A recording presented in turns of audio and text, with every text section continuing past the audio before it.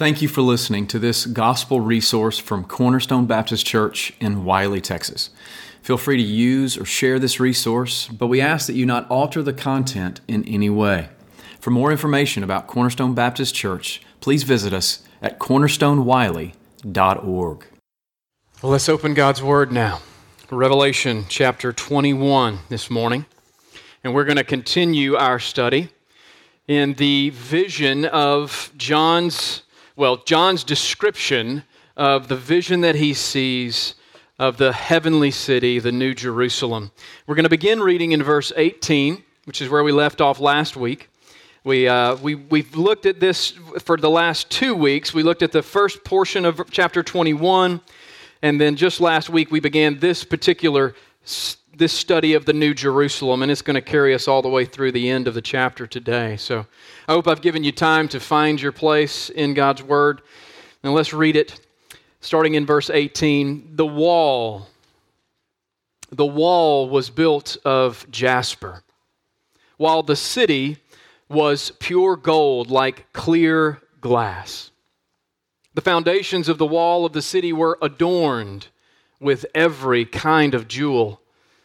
The first was jasper, the second sapphire, the third agate, the fourth emerald, the fifth onyx, the sixth carnelian, the seventh chrysolite, the eighth beryl, the ninth topaz, the 10th chrysoprase, the 11th jacinth, the 12th amethyst, and the 12 gates were 12 pearls, each of the gates made of a single pearl, and the street of the city was pure gold like transparent glass.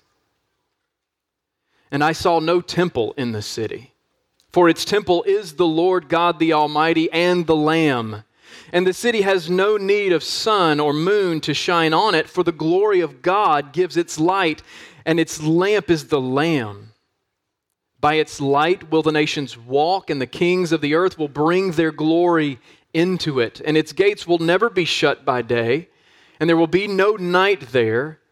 They will bring into it the glory and the honor of the nations, but nothing unclean will ever enter it, nor anyone who does what is detestable or false, but only those who are written in the Lamb's book of life. This is God's Word. Would you pray with me before we study it together? Father, I thank you for your word, and I thank you for this gathering of worship. I thank you for the songs that we've sung and the brothers and sisters who have led us with their gifts and instrumentation. I thank you for the Sunday school and the lessons on how to walk with you. And Lord, I pray that you would just continue to bless our time together and let us focus on your word in a way that is profitable for your glory, but also for us as a body. Lord, I pray that you would open our eyes and ears to see and to hear, but more importantly, I pray that you would open our hearts to receive the truth and that you would change us because of that. Give us hope and confidence through Christ and accomplish your purpose through the preaching and teaching of your word now. I pray in Jesus' name. Amen. This morning, as we continue our study of John's description of the heavenly city, the New Jerusalem, we are looking at the final city. We are looking at the eternal city, the eternal dwelling place where the people of God from every age will experience the glorified eternal life that was purchased for us by Christ upon the cross. Now, I mentioned a few weeks ago that heaven is a real place, more real than anything we've ever known. And that can be somewhat confusing because in the description that we're seeing here, I'm also arguing that the description is highly symbolic. So how can it be real and symbolic at the same time? Some of you have even asked me some questions about this. Is heaven a real place, or is it just a state of mind? Am I going to understand and know? Is it going to be a place, or is this just all something that we don't fully understand? Well, I do believe that both of those things are true. Let me try to explain that.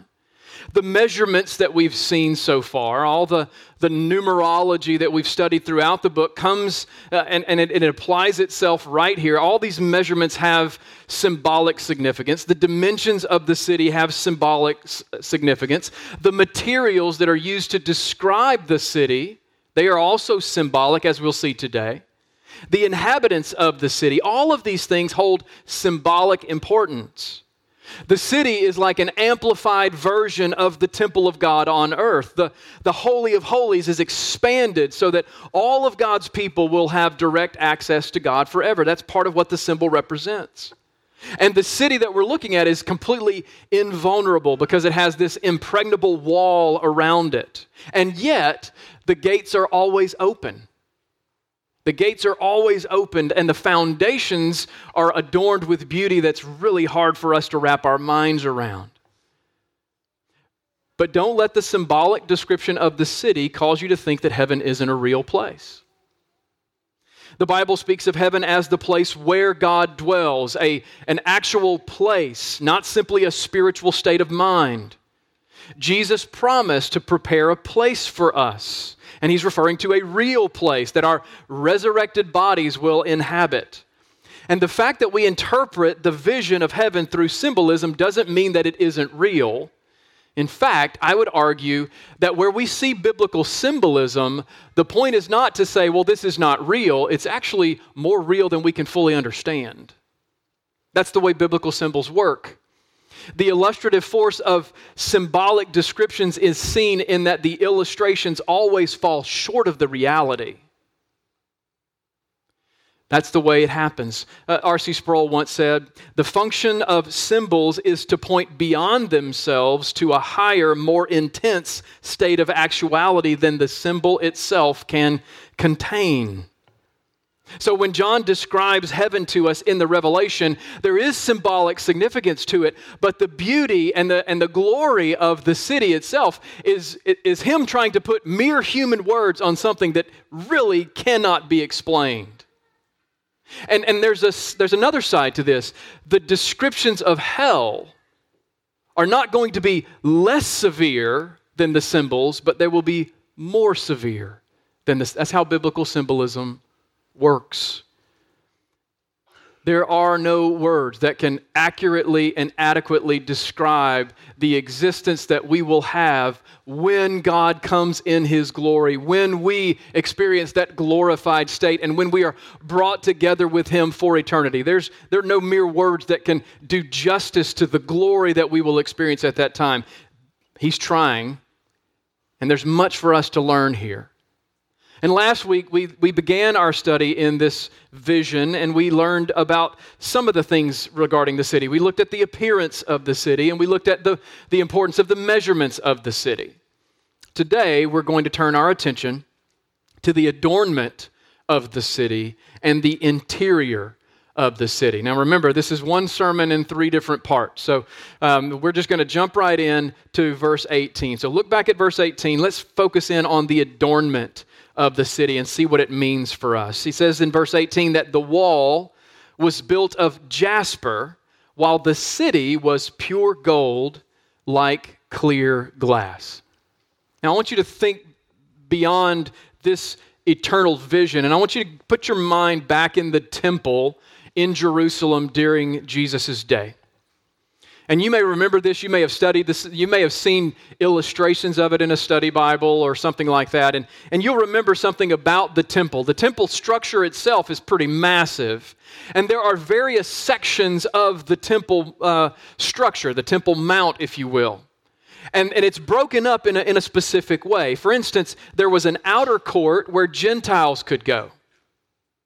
And there was a barrier, there was a wall between the court of the Gentiles and the next court. The next court would have been the inner court for the women.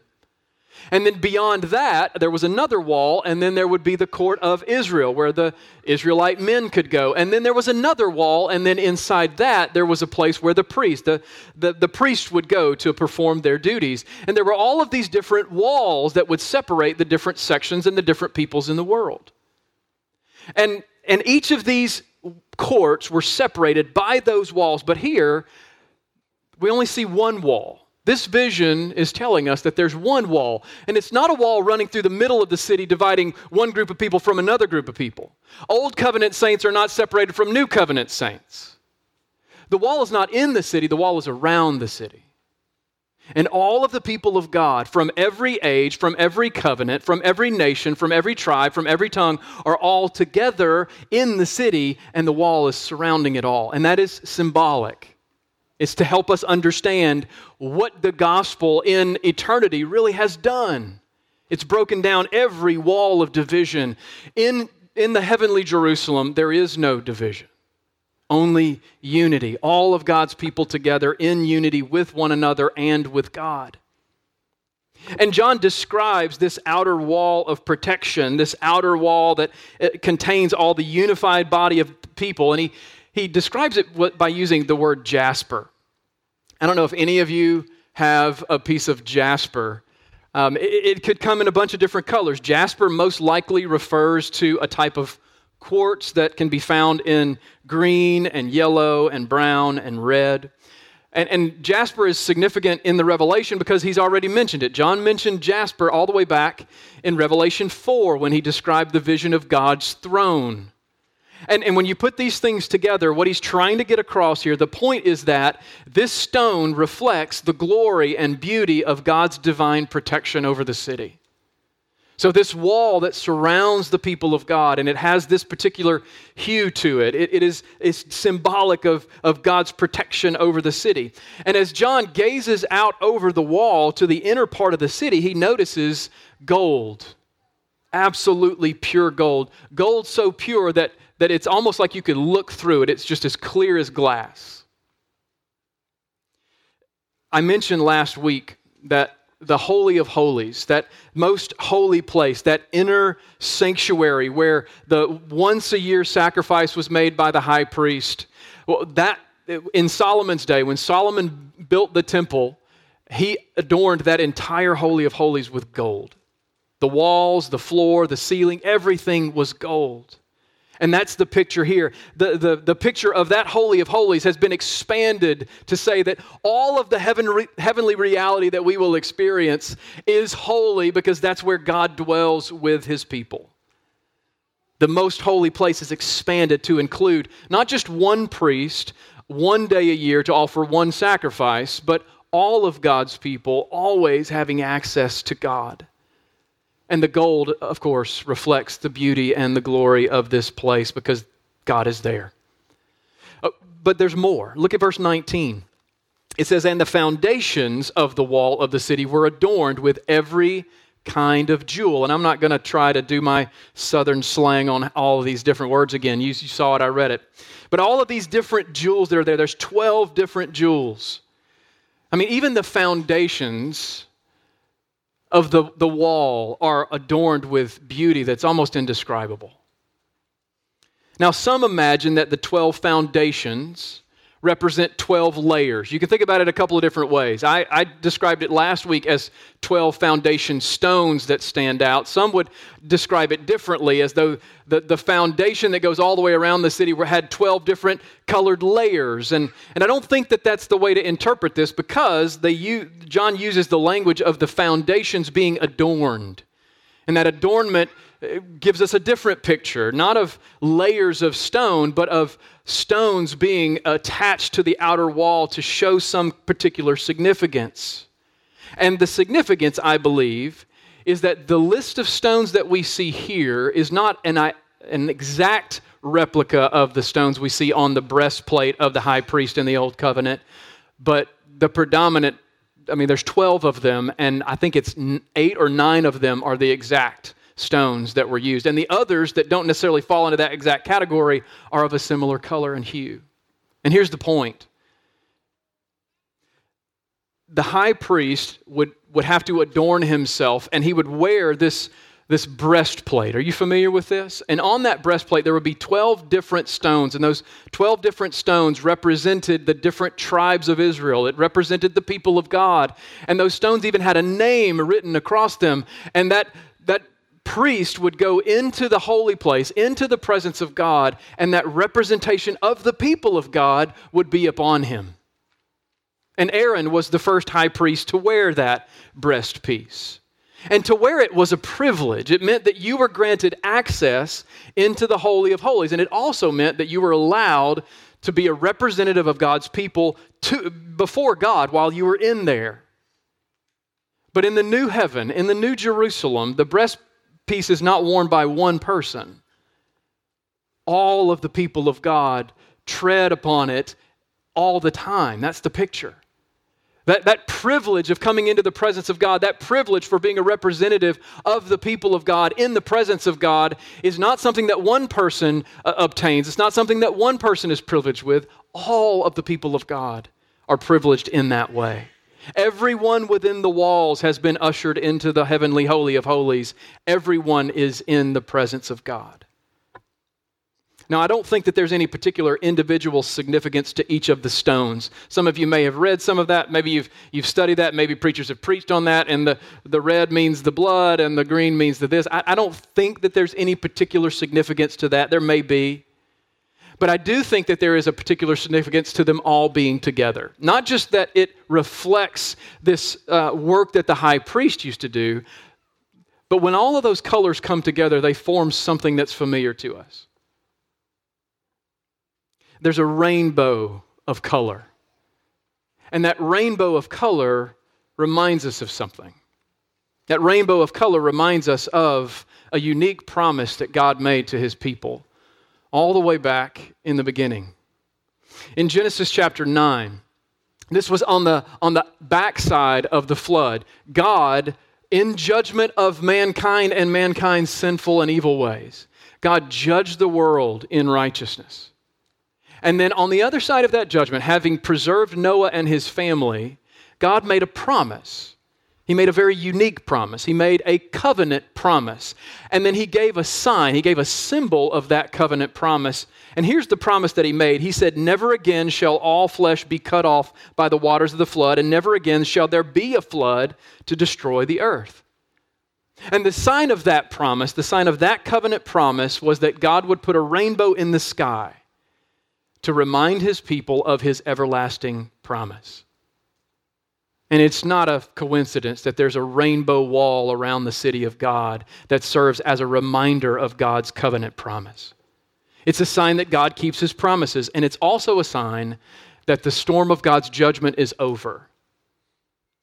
In the same way that back in Genesis chapter 9, the storm of God's judgment in the flood of the earth was over, at this point, the flood of God's wrath upon the world is over, and there is now peace, and it will never happen again. It's also important for us to remember that rainbows come out after the storm, which means that Noah and his family had to endure the storm in order to enjoy the promise that came after. And in our lives as believers, we do the same thing. We endure the storms and remember the promise. And some of you are walking through storms right now. Storms that you didn't ask for, storms that you didn't anticipate. Maybe, like Jeff mentioned a couple of weeks in his sermon, maybe it's a storm that you didn't cause. But you're walking through a particular storm, and there are dark clouds everywhere you look, and it's hard, and it's difficult, and it's frightful. And dear Christian, you need to remember the promise of God. You need to remember the presence of God. And you need to remember, just like we see here, that God's promise will not fail. The Bible tells us that his mercy is renewed every morning. Every morning. And his forgiveness, well, that's eternal. That's what this picture is showing us. When Jesus was on the cross, the sky darkened because the storm was upon him. He breathed his last breath, even as he bore our sins in his body on the tree. He endured the wrath of God that we deserve, so that the sunshine of God's eternal love and the rainbow of God's everlasting promise could comfort our hearts and minds today and every day until we see him. But there's more to this city. Look at verse 21. It says, "And the 12 gates were 12 pearls. Each of the gates was made of a single pearl, and the street of the city was pure gold like transparent glass." Now, I know we all like to talk about the pearly gates, and we like to think about it, and there's probably a song or two in your mind about these pearly gates, but I honestly believe that these pearly gates are a really good example of the symbolic nature of this city and this book. It doesn't seem reasonable to conceive of 12 literal pearls large enough to be carved into gates for a wall that is approximately 216 feet high. These gates represent something. They represent an unimaginable value and an unimaginable beauty. How does that happen? How do pearls represent value and beauty? Well, do you remember the pearl of great price? The parable of the pearl of great price back in Matthew 13? Upon finding this pearl of infinite value, so to speak, the man sold everything he had just so that he could buy the field that the pearl was found in. And the point is that pearls are incredibly valuable. They're rare, they're beautiful, and they have immense value. And the point to the symbol in the city is that these gates are symbols of heaven's beauty and riches, but they also represent the ability to enter the kingdom of God. Remember, all the gates are open. No gate in all the world could be more valuable than that.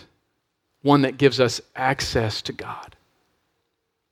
This vision of the heavenly Jerusalem is a vision of the people of God in our glorified state. The beauty is almost indescribable. We are described as being filled with color and light and glory. Because remember, this is a depiction of the bride, the wife of the Lamb. Ultimately, this is about the church.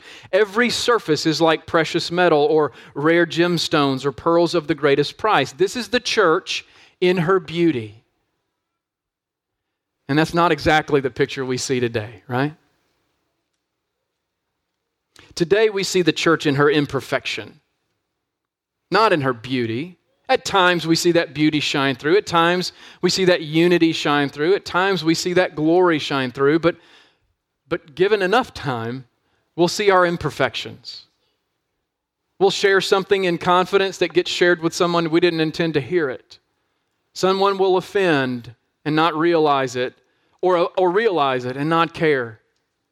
Someone will overlook something that was important to us. Something's going to happen. Someone's going to correct someone. Someone's going to have a different opinion on things. All of that happens, and all of that shows that we're not yet in that glorified state. We're in a state of imperfection, or of being flawed, still dealing with sin and brokenness. And our flaws at this particular period tend to be very glaring. Our weaknesses tend to shine more than our strengths, but that shouldn't keep us from striving to love one another and believe the best about one another.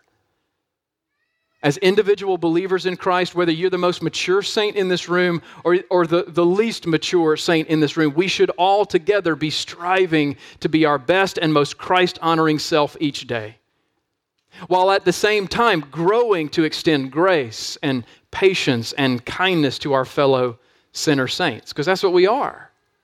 We're sinner saints on that journey to the celestial city. The primary barrier, here's a quote from Ray Ortlund, the primary barrier to displaying the beauty of Jesus in our churches today comes from the way we reinsert ourselves into that sacred place that belongs only to Jesus. Let me say that again, because you may have a different opinion on what's the primary barrier. But he says this, and I think he's right. The primary barrier to displaying the beauty of Jesus in our churches today comes from the way we reinsert ourselves into that sacred place that belongs only to Jesus. You know what maintains unity in the body of Christ? Not the fact that you and I can agree on things, and you and he can agree on things, and she can agree on things, but that we all agree on the one thing. And the one thing is Jesus.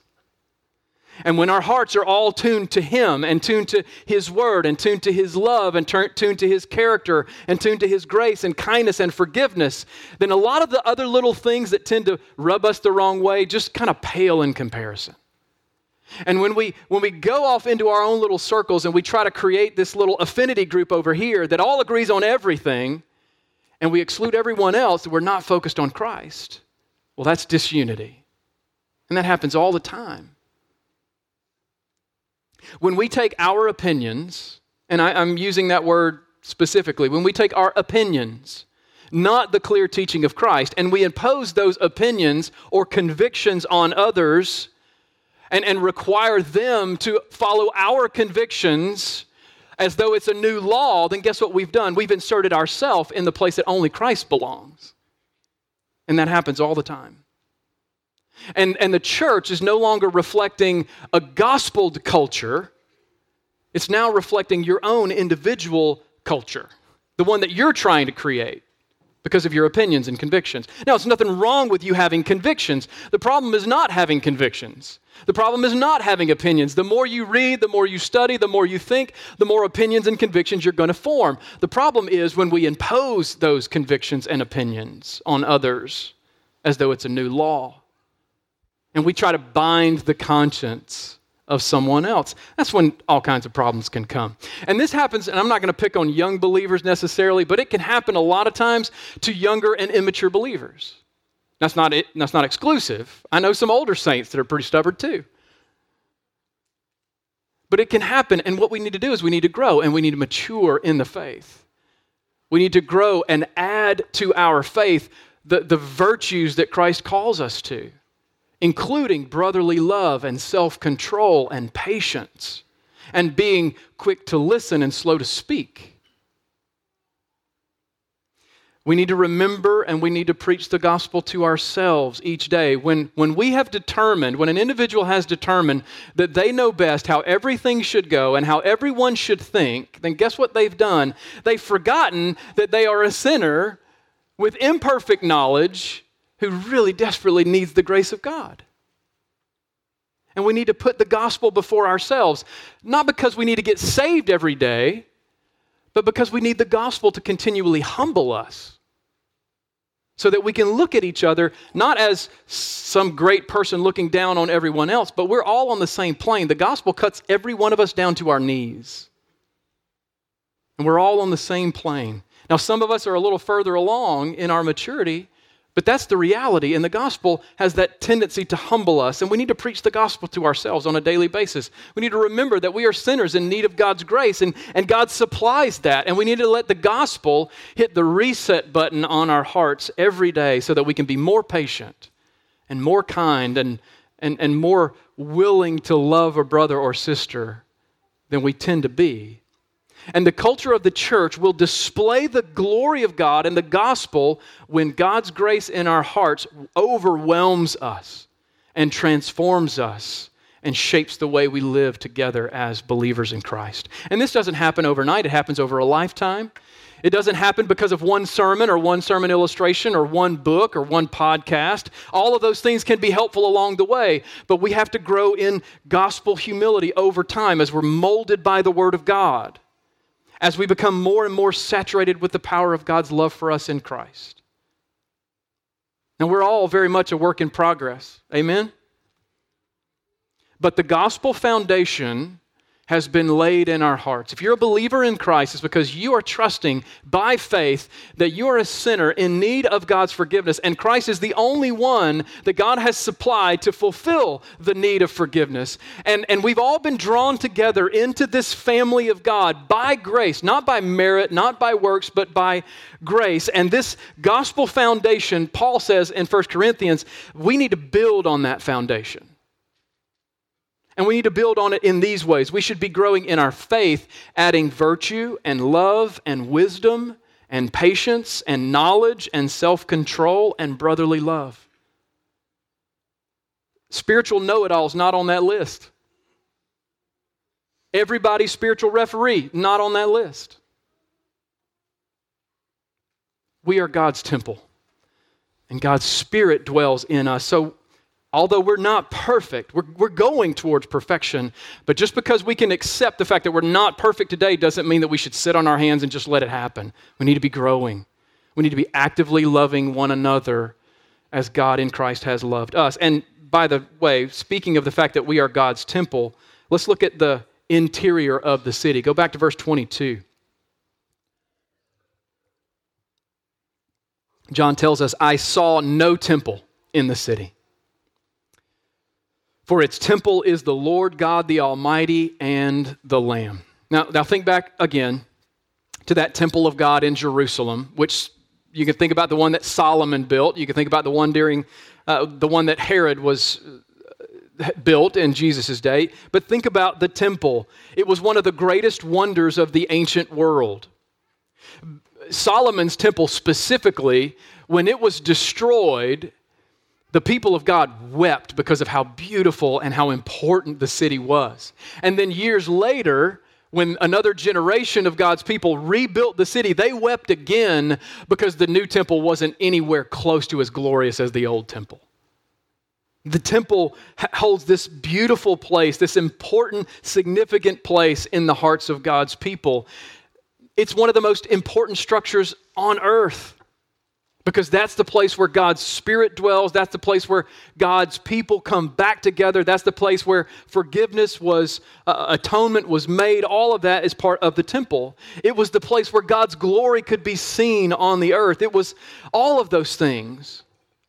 But as important as and as beautiful as the earthly temple was, it was nothing more than a symbol. It was an earth-scale model of the heavenly reality. And God's plan all along has been to remove the temple altogether. God's plan from the beginning was to have a place where God and His people could dwell together. The temple was that structure that allowed that to happen, but the temple is no longer necessary. Through Jesus Christ, God has made a way for us to come into His presence and to dwell together with Him. God and man are reconciled. We receive forgiveness of our sins, which Jesus offers to all those who believe. And now, this vision is helping us understand that the temple is no longer necessary. We no longer need this structure. We no longer need this place where we can come back together with God. He's going to make it so that we can come back into His very presence without the need of a temple. And that's the symbolism here. God's dwelling place is with man. The temple is no longer necessary. The saints in the city of God are never beyond the boundaries of God's holy presence. The city has no temple, nor does it have any sun. Look at verse 23. The city has no need of sun or moon to shine on it, for the glory of God gives its light, and its light, or His lamp, is the Lamb. Now, the whole rest of chapter 22 is relying upon Isaiah 60. You may see that footnote in your Bible. This particular verse here is almost a direct reflection of Isaiah chapter 60 and verse 19. Only here, John changes the last line of the verse. When Isaiah was prophesying about this in Isaiah 60, he was prophesying about the future heavenly Jerusalem. And when he said that the sun and moon were no longer needed, he said it was God's glory that would be the light for the people of God. Well, John changes that and says the Lamb is going to serve as that light.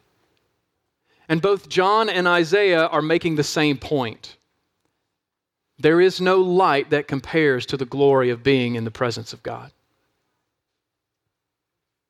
This verse is not necessarily saying that there will be no sun and no moon, as though those things cease to function in the new heaven and new earth. It's basically trying to say, symbolically, those things are no longer needed because God's glory is there. And look, I said this from the beginning of chapter 21. If your vision of heaven is more fixated on gold and jewels and pearls and all of that stuff, and not the fact that we are going to live in the presence of God, then you've misunderstood the biblical understanding of heaven.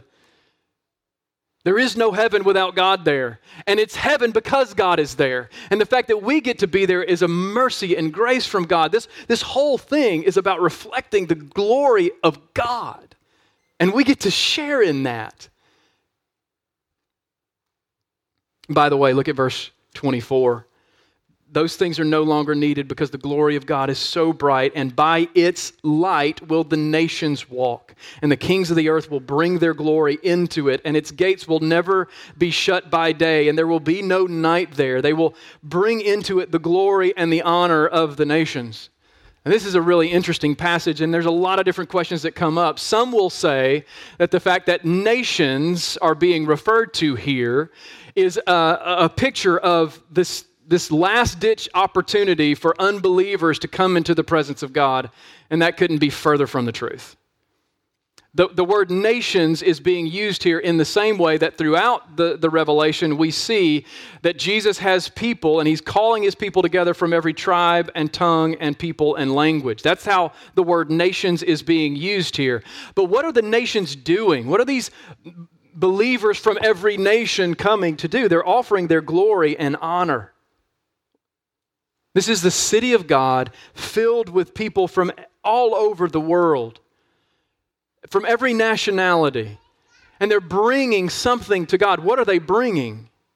Well, I think the most reasonable way to interpret this, and there's other interpretations that you can hold, but I think the most reasonable way to interpret this is that they're coming to God and they're offering their worship and their praise. That's their glory and their honor. They're offering their unique worship and praise. Have you ever gone on a mission trip and you've been with a people who don't speak your native language and you've listened to them worship God?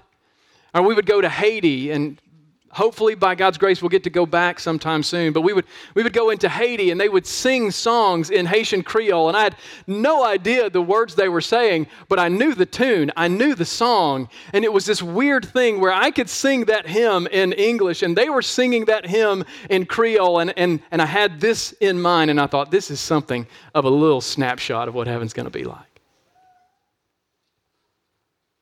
These nations are coming because they've been saved by the blood of the Lamb. Their names have been written in the Lamb's book of life. They have repented of their sin. They've trusted in Christ. They may have died in their faith, or they may have been persecuted to the point of death, and they are coming and they are offering their glory and honor to God. They are bringing themselves. They're not bringing their physical wealth. In that glorified eternal state, we don't take our stuff with us. We're taking ourselves. That's all we have. And we're offering what we have. And what we have is praise and worship for the God who brought us there. Right? Men and women from every tribe, tongue, and language have come. All been purchased by the blood of Christ. They've all become part of God's family, not because they earned it, but by believing and trusting in Jesus. And they've come to worship Christ. One commentator summarizes this passage this way. It says, "The nations no longer claim glory for themselves independently from God as they formerly did in their idolatrous allegiance to the beast, but now they acknowledge that all honor and glory belong to God and Him only." See, there's going to be great diversity in heaven, but at the same time, perfect unity. Because our focus is going to be on God and the Lamb. Not on our little squabbles, not on our theological differences, not on our political opinions, not on our cultural differences and ethnic differences, but on God and the Lamb. And this stream to God, this worship and this stream of people coming to God will never cease because the gates of the city will never close.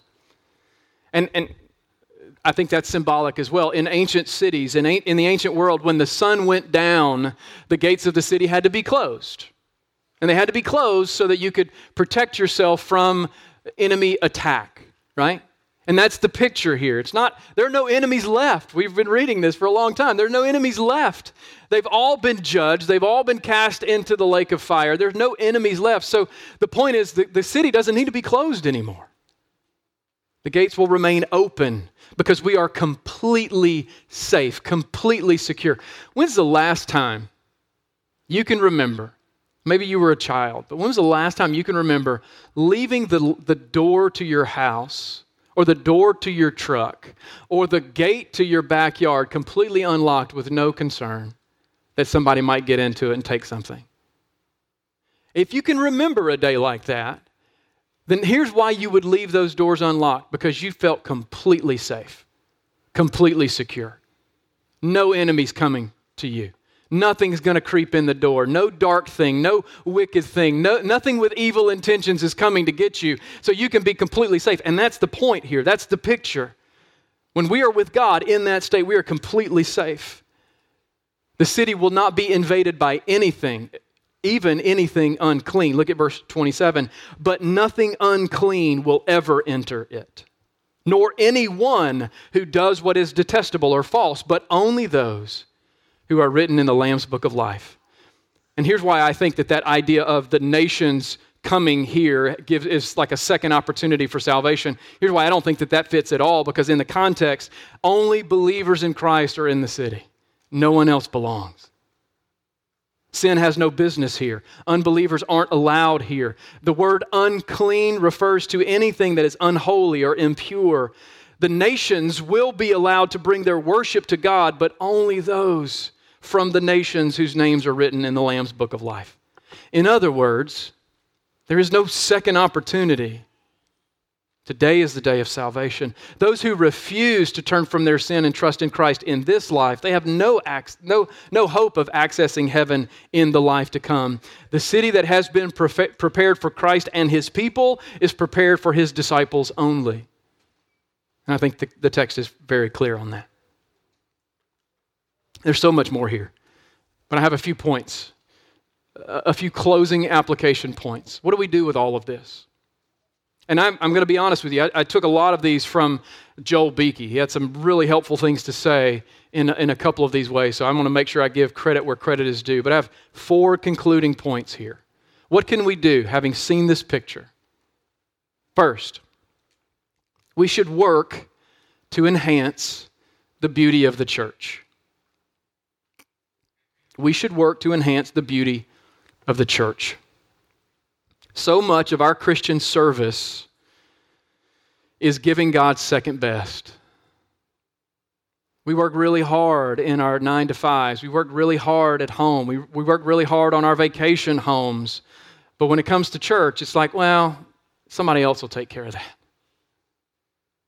It's not untrue that in most churches, especially churches, small churches, 90% of the work gets done by 10% of the people. Y'all have heard that before. And it is wonderful that you are here. It's wonderful that you are present.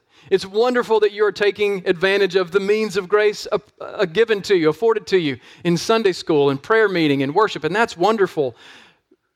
But are you working? Are you growing? Are you striving to add something of your own beauty, the gifts that God has given to you in service to Christ and the church? Or is the church an afterthought? If so, that's contrary to what God intends the church to be. This heavenly, glorious picture of the church is something we should be striving for now. See, Christ's goal is a beautiful church built with precious stones and shimmering with gold. That's how we should view the church. We should be working to enhance the beauty of Christ's bride through our own service and through our own growth and maturity and through our own hospitality and getting actively involved. We need to examine the way we view and the way we treat the church and ask ourselves this question: is this beautifying God's church?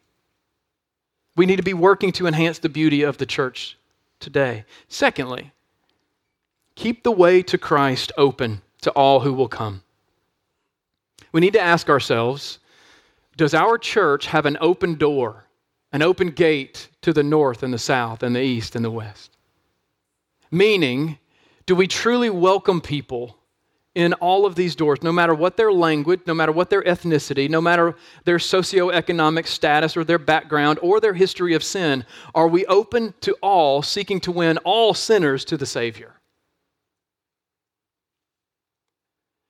We have been called by God in this age to preach the gospel indiscriminately to every human being that we come into contact with. There is no dividing wall in the church. The gospel is freely offered to all who will believe.